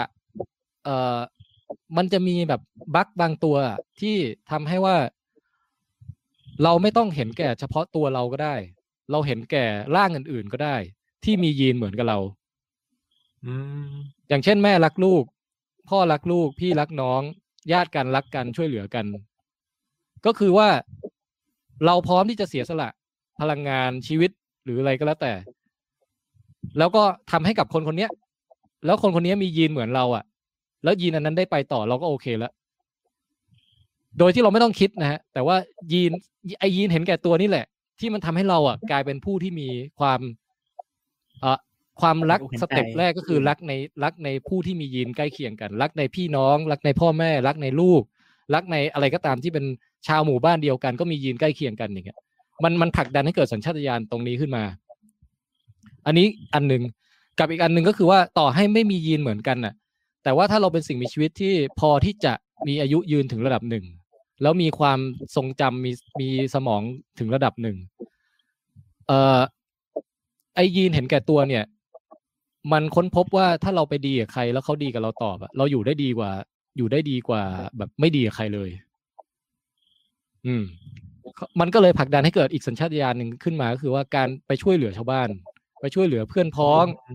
ช่วยเหลือใครก็ตามเนี่ยแหละแล้วจดจำไว้ว่าไอคนที่โดนช่วยเหลือก็จดจำไว้ว่าครั้งหนึ่งคนนี้ช่วยเหลือเราเดี๋ยวครั้งหน้าเราไปช่วยเหลือเขาแล้วใครที่ไม่ทำแบบเนี้ยก็จะถูกกำจัดทิ้งไปเพราะว่าต่อไปก็ไม่มีใครมาช่วยมันอย่างเงี้ยคือเลยกลายเป็นว่าด้วยความที่สองกลไกเนี้ยการช่วยเหลือยีนที่อยู่ในญาติเรากับการช่วยเหลือคนอื่นที่ไม่ต้องมียีนเหมือนเราก็ได้แต่สุดท้ายเขากลับมาช่วยเราเป็นการแบบพึ่งพากันและกันอย่างเงี้ยมันทำให้ไอ้ยีนเห็นแก่ตัวมันไปต่อได้แล้วมันแล้วคนที่ปฏิบัติพฤติกรรมเหล่านี้ออกไปเราไม่ได้นึกถึงยีนอะไรหรอกเราก็แค่รู้สึกว่าเราใจดีเรามีความรักเราอยากทำเพื่อคนอื่นเรามีความสุขที่จะได้ทำอะไรให้คนอื่นที่ไม่ใช่แค่เห็นแก่ตัวของเราเองเงี้ยเราไม่ได้นึกถึงยีนอะไรเลยนะแต่ว่าไอตัวยีนมันก็ไปต่อของมันได้พร้อมๆกับการที่เราทำดีนี่แหละฮะอันนี้อาจจะอธิบายยากนิดนึงแต่ว่ามันเหมือนเอายีนไปอธิบายพฤติกรรมสังคมด้วยเลยเนาะใช่ไหมฮะคือเขาก็สรุปว่าจริงๆความเซลฟิชหรือความเห็นแก่ตัวของยีนน่ะสามารถเป็นต้นกำเนิดของความไม่เห็นแก่ตัวต่างๆในระดับออร์แกนิซึมหรือระดับสิ่งมีชีวิตเป็นตัวระดับบุคคลระดับมนุษย์หนึ่งคนอะไรอย่างเงี้ยได้ถึงแม้ว่าข้างในโมเลกุลมันจะคิดไม่ใช่คิดดิมันจะทำได้แต่แค่เห็นแก่ตัวเนี่ยแต่ในระดับร่างกายเนี่ยสามารถที่จะไปช่วยเหลือร่างอื่นๆที่ไม่ใช่โอ้ยยิ่งพูดยิ่งงงเลย เอาเป็นว่าถ้าอยากอ่านแบบสรุปจบดีๆก็ไปอ่านคุณดอว์กินนี่แหละเขาสรุปจบไว้ดีแล้วเขาบอกด้วยว่าหนังสือเขาเนี่ยฮะ Selfish Gene เนี่ย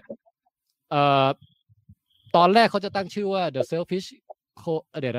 The Selfish Cooperator คือว่าการร่วมผู้ที่ร่วมมือกันอย่างเห็นแก่ตัวแต่ว่ามันรู้สึกมันเข้าใจยากไปมั้งสุดท้ายก็เลยสำนักพิมพ์บอกว่าSelfish Gene นี่แหละมันชื่อมันหวือหวาดีคนจะได้ซื้อไปอ่านเยอะจริงจริงจริงผมยังไม่ได้อ่านเลยครับเหมือนพี่แทนมาเล่าเรื่องย่อให้ฟังก่อนเหมือนมีทีเซอร์อะไรเงี้ยจะได้อ่านสนุกขึ้นดีเลยครับแล้วก็เผื่อใครเข้าใจผิดหนังสือเล่มนี้ไม่ได้เกี่ยวกับปลานะครับเห็นมีคำว่า fish เนี่ยไม่เกี่ยวนะงั้นผมจบการบรรยายของผมเท่านี้แล้วกันเล่มนี้มีใครปรามาสคุณดอว์กินไว้หรือเปล่าครับผมว่ามีคือแกต้องไปหัวร้อนกับเรื่องอะไรมาสักเรื่องแกถึงจะหลดปากกาวิธีดำเนินชีวิตของเขาใช่ไหมใช่อาจจะแบบงงว่า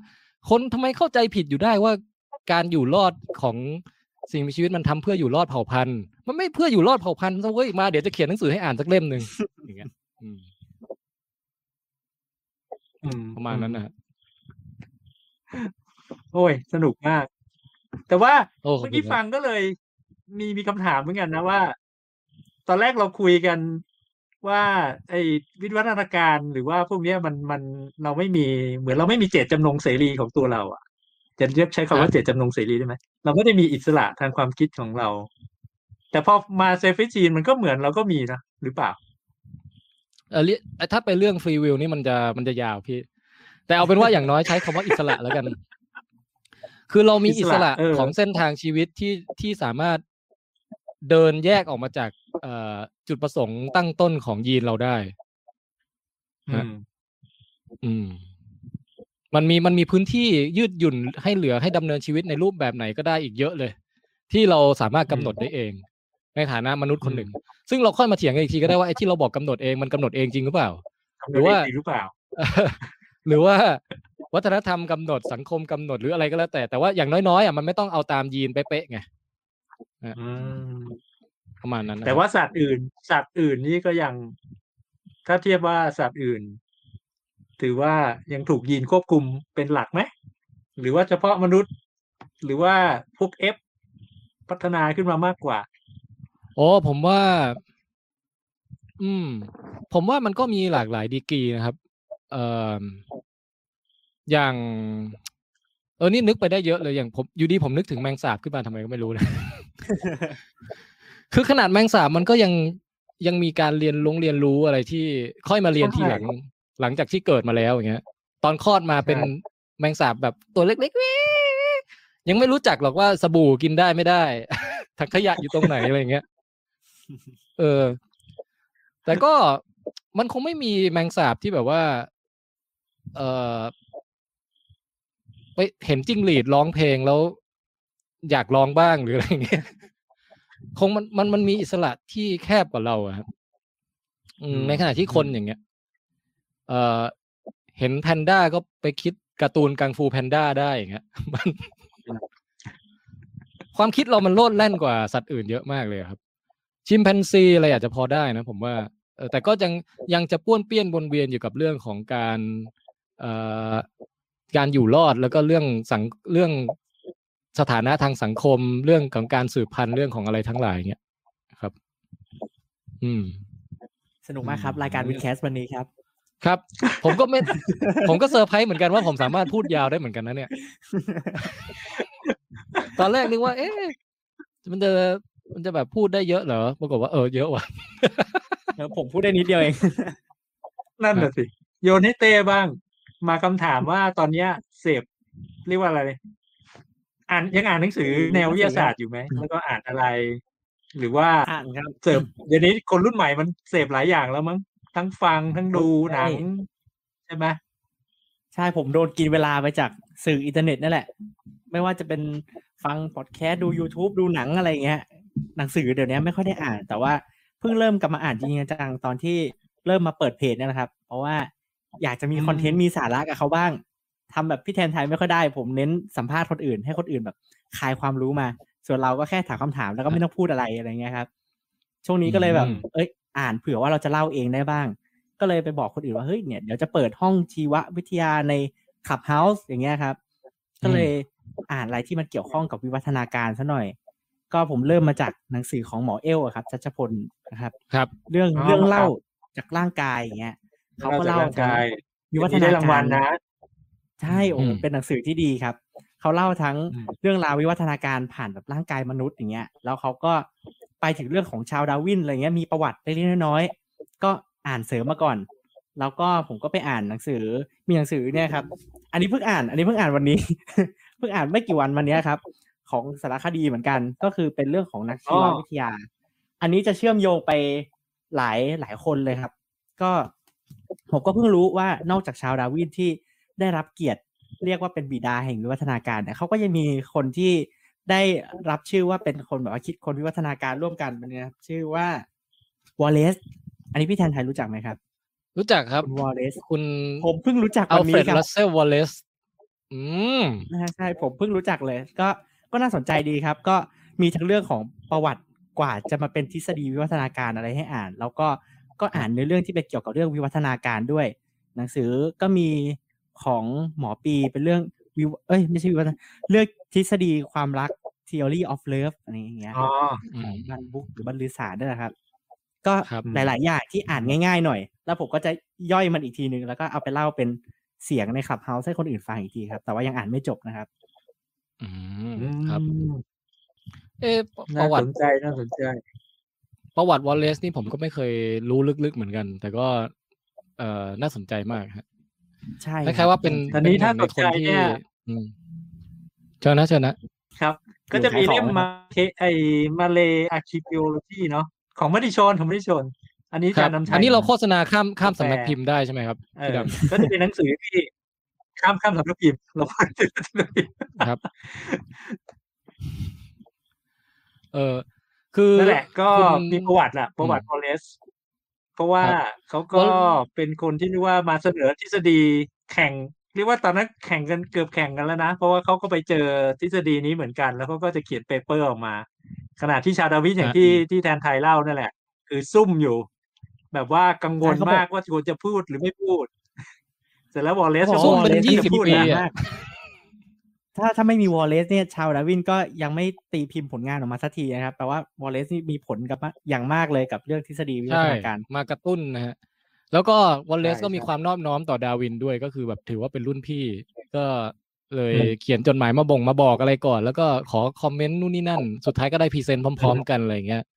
ถ้าเป็นคู่แข่งกันเนี่ยจะเรื่องน่าจะลงอีกแบบนึงใช่มีเกี่ยวกับชาวดาร์วินเล็กๆน้อยๆฮะครับคือชาวดาร์วินเนี่ยตอนแรกคล้ายๆว่าอาชีพเขาอะฮะเขาจะไปเป็นหมอก่อนแล้วก็ ปรากฏว่ากลัวเลือดเห็นเลือดปุ๊บเป็นลมเลยก็เลยเป็นหมอไม่ได้แล้วคราวนี้พ่อเกือบจะส่งให้ไปเรียนด้านศาสนาแล้วครับแต่ดันไปเห็นประกาศอันนึงที่บอกว่ามีเรือลำหนึ่งเป็นเรือสำรวจชื่อเรือบีเกิลเนี่ยกัปตันชื่อกัปตันฟิชรอยนะฮะอยากได้เพื่อนใจและเพื่อนกายในการเดินทางครั้งนี้เพราะว่ามีประวัติว่ากัปตันคนก่อนเนี่ยเวลาไปออกเรือแล้วออกนานเกินอ่ะมันเหงาแล้วมันก็แบบจะเป็นบ้าวิปลาสอะไรอย่างเงี้ยฮะกัปตันคนก่อนหน้านี้รู้สึกจะฆ่าตัวตาย ด้วยความแบบไปอยู่ทะเลนานไปแล้วเป็นบ้าไม่มีเพื่อนคุยอย่างเงี้ยจะคุยกับพวกลูกน้องก็แบบมันมีช่องว่างระหว่างชนชั้นน่ะเขาอยากได้คนที่แบบระดับการศึกษาพอๆกันระดับสังคมพอๆกันแบบตอนกินข้าวจะได้แบบคุยกับมีคนให้คุยด้วยหน่อยอย่างเงี้ยฮะก็เลยประกาศรับสมัครคุณดาวินก็สมัครไปเลยได้ไปอยู่เรือบีเกิลเนี่ยถ้าไม่อย่างนั้นก็ดาวินก็จะกลายไปเป็นหมอสอนศาสนานะฮะแล้วก็เราก็จะอาจจะไม่ได้ทฤษฎีวิวัฒนาการก็อาจจะเป็นชื่อวอลเลซไป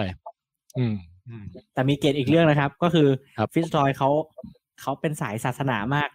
แล้วเขาคิดว่าการที่ดาวินแบบว่าเสนอเรื่องวิวัฒนาการที่แบบคัดค้านศาสนาของเขาเนี่ยเขารู้สึกว่าเป็นความผิดเขาที่สร้างอสุรกายขึ้นมาสุดท้ายเขาก็ฆ่าตัวตายเหมือนกันแต่ไม่ได้ฆ่าตัวตายเพราะออกทะเลจริงเหรอตัวลงฟิชรอยนี่สุดท้ายตายฆ่าตัวตายใช่ครับกรีดคอตัวเองจากหนังสือเนี่ยนะครับอ้างอิง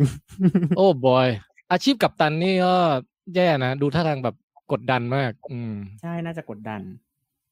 ตามประวัติเหมือนกับว่าเขาถึงกับมาประท้วงดาวินตอนดาวินแถลงข่าวอะไรประมาณนี้เลยนะเปิดหลังจากนั้นอ่ะเหมือนกับว่ามานี้มาน่าจะเลยฮะแทนไทยอ่านอะไรอยู่ตอนนี้ตอนนี้เหรอครับเดี๋ยวผมพยายามนึกก่อนผมอ่านอะไรเพราะมันเยอะมากหรือเพราะมันน้อยมากครับถึงต้องคิดไม่มันเหมือนแบบ เอางี้ผมแค่พูดแล้วไม่ต้องบรรยายเยอะได้ไหมผมแค่บอกชื่อได้ผมกลัวเดี๋ยวบรรยายเยอะแล้วมันเดี๋ยวยาวไม่ต้องบรรยาย เดี๋ยวจะจบแล้วครับถ้าเป็นในแง่หนังสือความรู้เนี่ยผมเอางี้แล้วกันมี2เล่มที่ผมเพิ่งอ่านแล้วก็ชอบมาก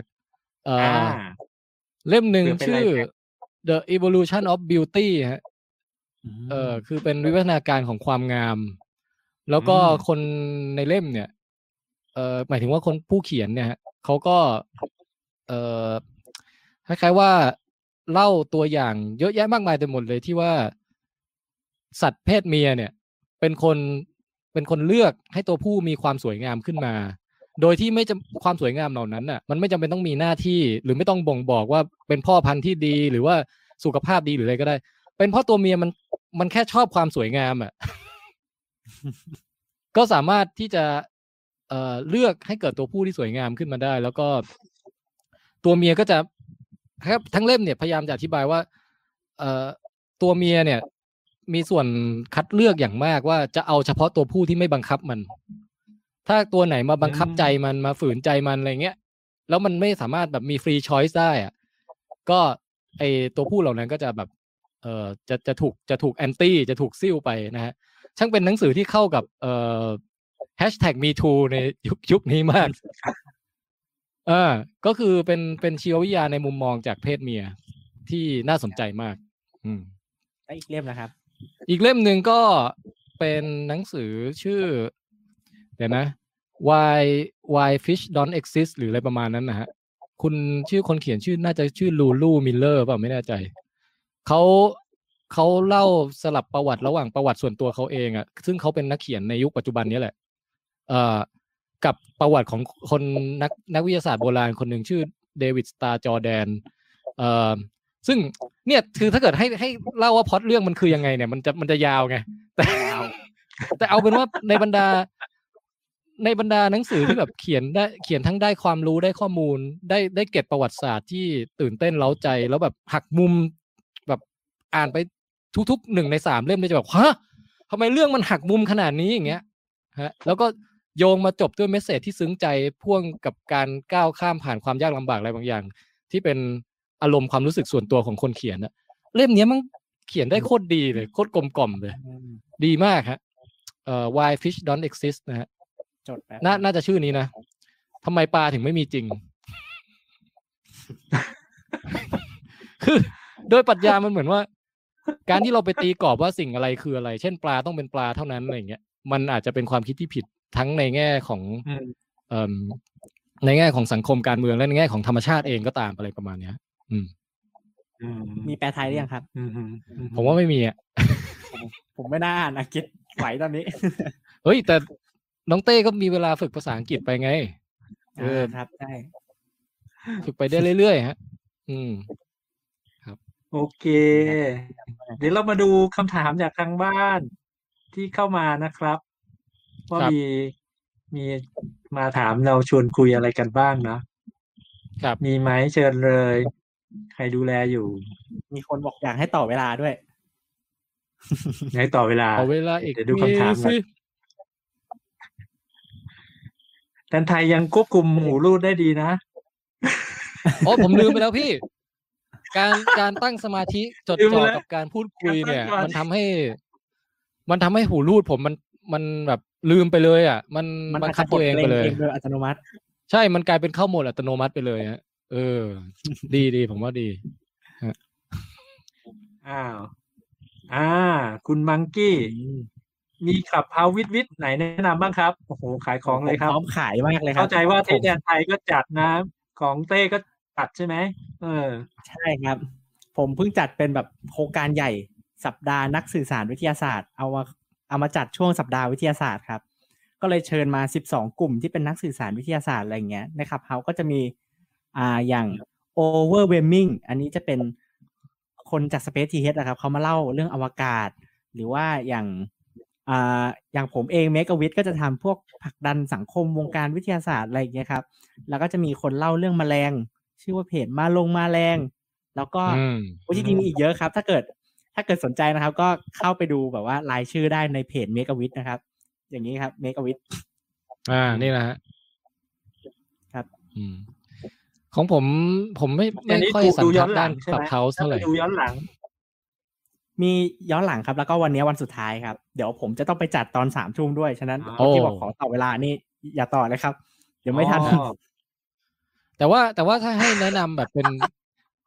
ไม่ต้องเป็นมหกรรมอ่ะเป็นแบบมีช่องไหนไหมที่ว่ามาจัดคอนเทนต์วิดบ่อยๆในคลับเฮาส์อะไรอย่างเงี้ยบ่อยๆก็ overwhelming เนี่ยแหละครับที่ผมพูดถึงเขาชอบจัดดึกๆครับยามค่ำคืนแล้วก็จะมีถ้าใครชอบเรื่องฟิสิกส์จัดทุกสัปดาห์เลยครับชื่อสมาคมฟิสิกส์ X อย่างเงี้ยครับ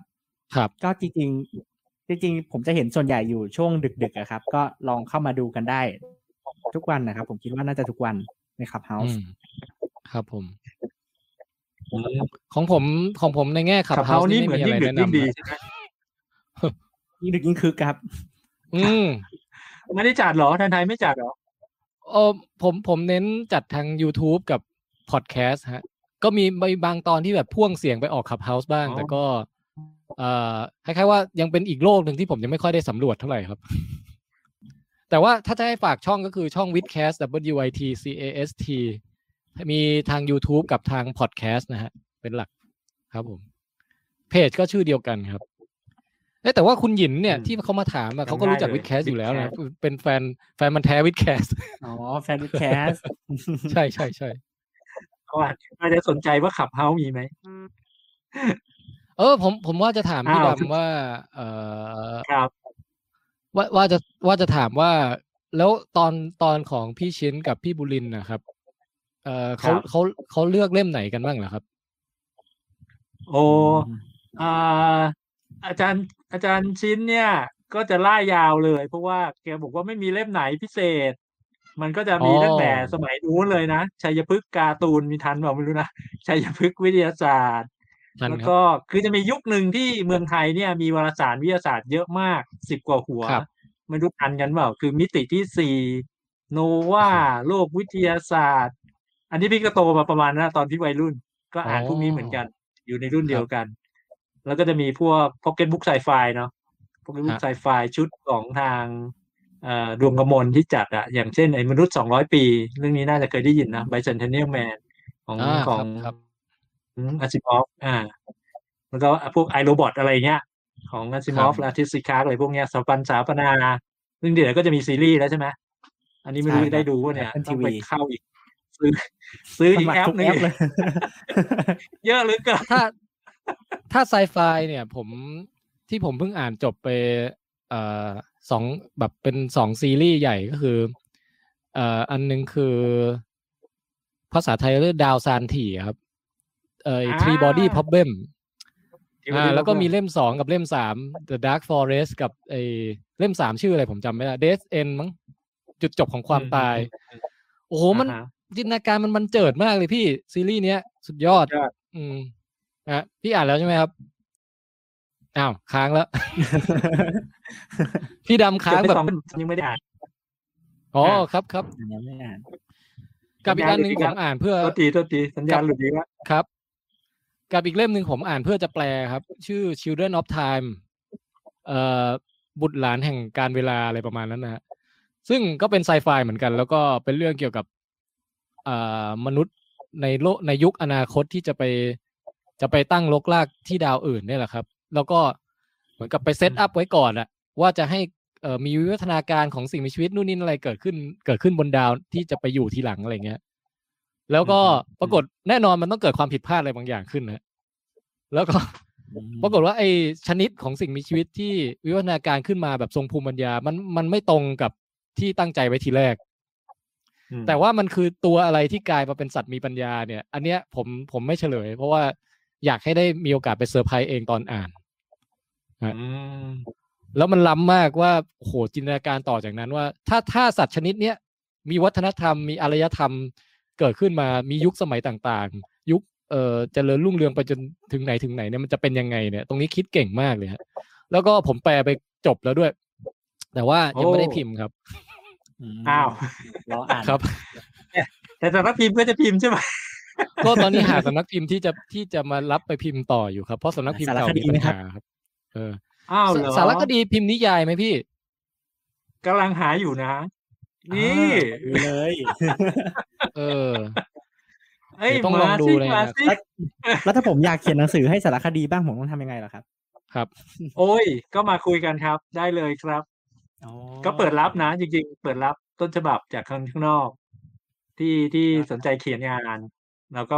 เปิดรับอยู่จริงๆส่วนใหญ่พ็อกเก็ตบุ๊กของสารพิมพ์ก็เป็นนักเขียนนอกหมดเลยนะแทบจะเป็นนักเขียนนอกหมดเลยดีเลยครับได้เลยกันไทยถ้ายังไม่มีที่ลงนะก็ส่งมาครับแต่สำนักพิมพ์ปกติสำนักพิมพ์ก็จะเป็นคนซื้อลิขสิทธิ์ก่อนนะนี่ทำกับหัวกับหางอีกแล้วเทนเน็ตเรื่องมันยาวพี่มันผมไม่อยากพูดถึงเนี่ยผมกำลังเซ็งอยู่แต่ว่าแค่จะบอกว่าสารคดีก็เป็นนิตยสารที่เห็นมาตั้งแต่เด็กเหมือนกันนะแล้วก็เป็นเทียบเท่า National Geographic เมืองไทยอ่ะผมว่าที่อยู่มาคงกระพันมากแล้วก็น่าจะอินสไปร์เด็กมาหลายรุ่นมากเหมือนกันนะมีอีกคำถามหนึ่งความเปลี่ยนแปลงของมีเดียในการสื่อสารทางวิทยาศาสตร์เนี่ยเขาจะไปในทิศทางไหนครับค่ะตัวทีค่ะคุณน็อตกี้โอ้ครับคุณหยินนี่มาช่วยเป็นหน้ามาส่งคำถามรัวๆนะฮะขอบคุณมากคำถามเยอะเลยก็ให้น้องเต้ตอบแล้วกันครับก็จริงๆถ้าเกิดมองอนาคตแบบไกลมากๆเลยอาจจะยังมองไม่ออกครับแต่ว่าถ้าเกิดช่วงนี้เทรนด์ที่กำลังมาเลยก็น่าจะเป็นวิดีโออย่างแน่นอนครับอย่างเช่น TikTok อะไรเงี้ยก็ดัง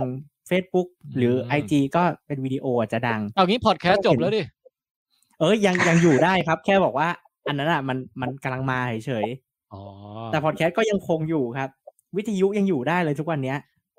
พี่ว่าพอดแคสต์อยู่ไปยาวๆไม่หวือหวาแต่อยู่ไปยาวๆใช่พอดแคสต์อยู่ได้เรื่อยๆครับผมว่า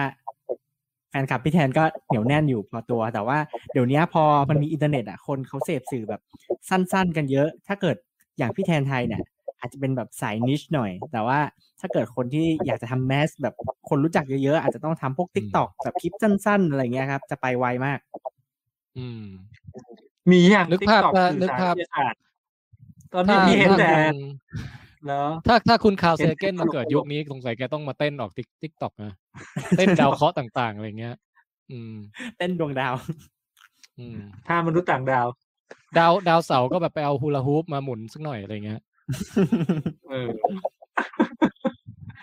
โอ้โอเคคิดว่าวันนี้เราก็ได้อะไรกันเยอะนะทั้งสองคนมีอะไรทิ้งท้ายไหมครับฝากถึงผู้อ่านผู้ติดตามเพจของตัวเองในการเรื่องราวเกี่ยวกับวิทยาศาสตร์ที่จะเกิดขึ้นต่อไปให้ทิ้งท้ายกันสั้นๆผมคงไม่ได้ทิ้งท้ายแบบอนาคตมนุษยชาติอะไรขนาดนั้นหรอกครับผมแค่จะขอบคุณพี่ดำที่อุตส่าห์ชวนมาวันนี้นะครับให้โอกาสได้มาพูดคือทำให้ผมได้ไปเรียบเรียงความคิดเกี่ยวกับเรื่องวิวัฒนาการมาเล่าแบบสั้นๆอย่างเงี้ยก็รู้สึกว่าพอเล่าออกไปแล้วถ้าใครได้มาฟังเนี่ยก็น่าจะคล้ายๆว่าไปไขความเข้าใจผิดบ้างหรือว่าไปเบิกเนตรเบิกโลกทัศน์อะไรที่แบบไม่เคยคิดเรื่องนี้มาก่อนบ้างเงี้ยก็รู้สึกดีใจที่ได้โอกาสวันนี้ครับเดี๋ยวจะขอเสียงนี้ไปปล่อยเป็นวิดแคสสักตอนได้ไหมฮะไอ้ที่ผมพูดไปตะกี้เนี่ยได้เลย พูดอีกรอบพูดดีมากพูดจนพี่ต้องบอกว่าเดี๋ยวต้องไปหาอ่านแล้ววะโอ้ครับยังไม่ได้อ่านเลยนะยอมรับขอบคุณที่เชิญชวนครับผมครับน้องเต้ครับผมไหนพี่ชันชัยขอบคุณผมขอบคุณเหมือนกันนะครับพี่ดำที่แบบให้โอกาสเพจตัวเล็กตัวน้อยเนี่ยได้มาขายของซึ่งไหนๆก็ขายของขออีกสักนิดละกันครับว่าเดี๋ยว3 ทุ่มผมมีห้องในคลับเฮาส์นะครับก็ไปฟังกันได้ครับแล้วก็นะครับผมคิดว่าวันนี้เรื่องราวของหนังสือที่ไลฟ์ไปหวังว่าคนฟังเขาก็จะได้แรงบันดาลใจอยากไปอ่านหนังสือตามบ้างนะครับก็น่าจะมีประโยชน์กับทุกคนครับขอบคุณน้องเต้ด้วยที่มาแบบว่ามาช่วยแลกเปลี่ยนกันวันนี้แล้วก็พี่ช่วยเชียร์น้องเต้ต่อไปอยู่แล้วขอบคุณครับครับผมครับจริงๆเราต้องการนักศึกษาวิทยาศาสตร์รุ่นใหม่เยอะๆเลยเป็นพลังที่ดีมากเพราะว่าคนรุ่นใหม่จริงๆก็น่าดีใจนะเดี๋ยวนี้คนรุ่นใหม่สนใจวิทยาศาสตร์เยอะมากมันมีช่วงหนึ่งที่เรารู้สึกว่าเฮ้ยมันหายไปไหนกันหมดถ้าวันไหนคันมือก็อยากเขียนอะไรก็ส่งไปสารคดีได้ได้เลยครับแน่มาโอเคครับคิดว่าถึงพอสมควรกับเวลานะท่านผู้ชมเมื่อกี้เห็นน้องเต้เขาจะทิ้งท้ายอะไรบางอย่างเห็นไหมจะอวยว่าที่ทุกวันนี้แบบว่าเด็กรุ่นใหม่สนใจวิทยาศาสตร์แล้วมาเป็นนักสื่อสารวิทยาศาสตร์เนี่ยผมว่าส่วนหนึ่งคำว่านักสื่อสารวิทยาศาสตร์เนี่ยเริ่มแรกของในไทยผมว่าน่าจะเป็นพี่แทนไทยนะครับพวกเราน่าจะมีไอดอลร่วมกันมานะครับไอดอลจริงอวยซะหน่อยครับขอบคุณครับเขินครับทำไมท่าเขินด้วยนะครับอันนี้คือหน้าเขินนะฮะขอบคุณมากครับประมาณนี้ครับก็จะตั้งใจทำต่อไปครับจริงๆมันก็มาจากความรักที่เรามีในวิทยาศาสตร์ก่อนแล้วเราก็อยากจะแบบกระจายความรักนี้ออกไปให้คนอื่นได้ร่วมฟินร่วมอินด้วยประมาณนั้นนะครับครับแล้วก็วิทยาศาสตร์ก็จะสนุกมากเลยถ้ามีความบ้าๆบอๆเข้าไปผสมผสานอย่างที่แดนไทยพยายามทำผมบ้าบอตรงไหนพี่ผมซีเรียสนะทำให้พี่ดำหัวเราะได้วันนี้รู้สึกดีแล้วคุณมีวิธีอุปมาอุปไมยซึ่งมันเหลือเชื่อนะนึกไม่ถึงโอ้ขอบคุณครับสามารถเก่งมากครับโอเคเดี๋ยวน้องเต้จะไปเข้าขับเฮาไม่ทันนะครับก็ขอบคุณท่านผู้ชมผู้ติดตามทุกคนนะครับที่ติดตามไลฟ์มาตอนนี้ลากันไปแค่นี้ครับสำหรับวิดแคสตอนพิเศษหัวข้อช่างนาฬิกาตาบอดไต่เขาความบังเอิญแล้วก็ยีนเห็นแก่ตัวนะครับอาจจะมีทิ้งท้ายเสริมอีกแค่นิดเดียวครับคือตะกี้ตอนตัดต่อนี่ย้อนฟังแล้วแบบมีช็อตที่น้องเต้บอกว่านักสื่อสารวิทยาศาสตร์เริ่มแรกของเมืองไทยนี่น่าจะเป็นผมซึ่งอันเนี้ยตอนในรายการผมก็ทำตลกเขินขวยรับคำอวยไปนะครับแต่ว่าในความเป็นจริงเนี่ยก็แน่นอนรุ่นก่อนหน้าผมที่เอาเรื่องทางวิทยาศาสตร์มาเผยแพร่ให้กับคนทั่วไปเนี่ยมีมาเยอะแยะยาวนานนะฮะแค่พี่ชิ้นกับพี่ชิว2คนนี้ก็นำผมไปเป็น10 ปีแล้วครับเพียงแต่ว่าไอ้คำว่านักสื่อสารวิทยาศาสตร์เนี่ยมันอาจจะเพิ่งมาโผล่ช่วงยุคหลังๆแค่นั้นเองสมัยก่อนเขาก็ไม่ได้มีคำเรียกเฉพาะแบบนี้นะฮะนั่นแหละแค่บอกไว้โอเคครับรักชาววิดแคสทุกคนนะฮะเดี๋ยววันนี้ตอนนี้ไปก่อนครับแล้วก็เดี๋ยวจะไปสรรหาคอนเทนต์ลับจากมัลติเวิร์สตอนอื่นๆมาปล่อยให้ฟังกันอีกนะฮะใครฟังแล้วก็อย่าลืมมาฟีดแบ็กกันเยอะๆนะครับช่วงนี้เหงามากเลยโอเคบ๊ายบายสวัสดีครับ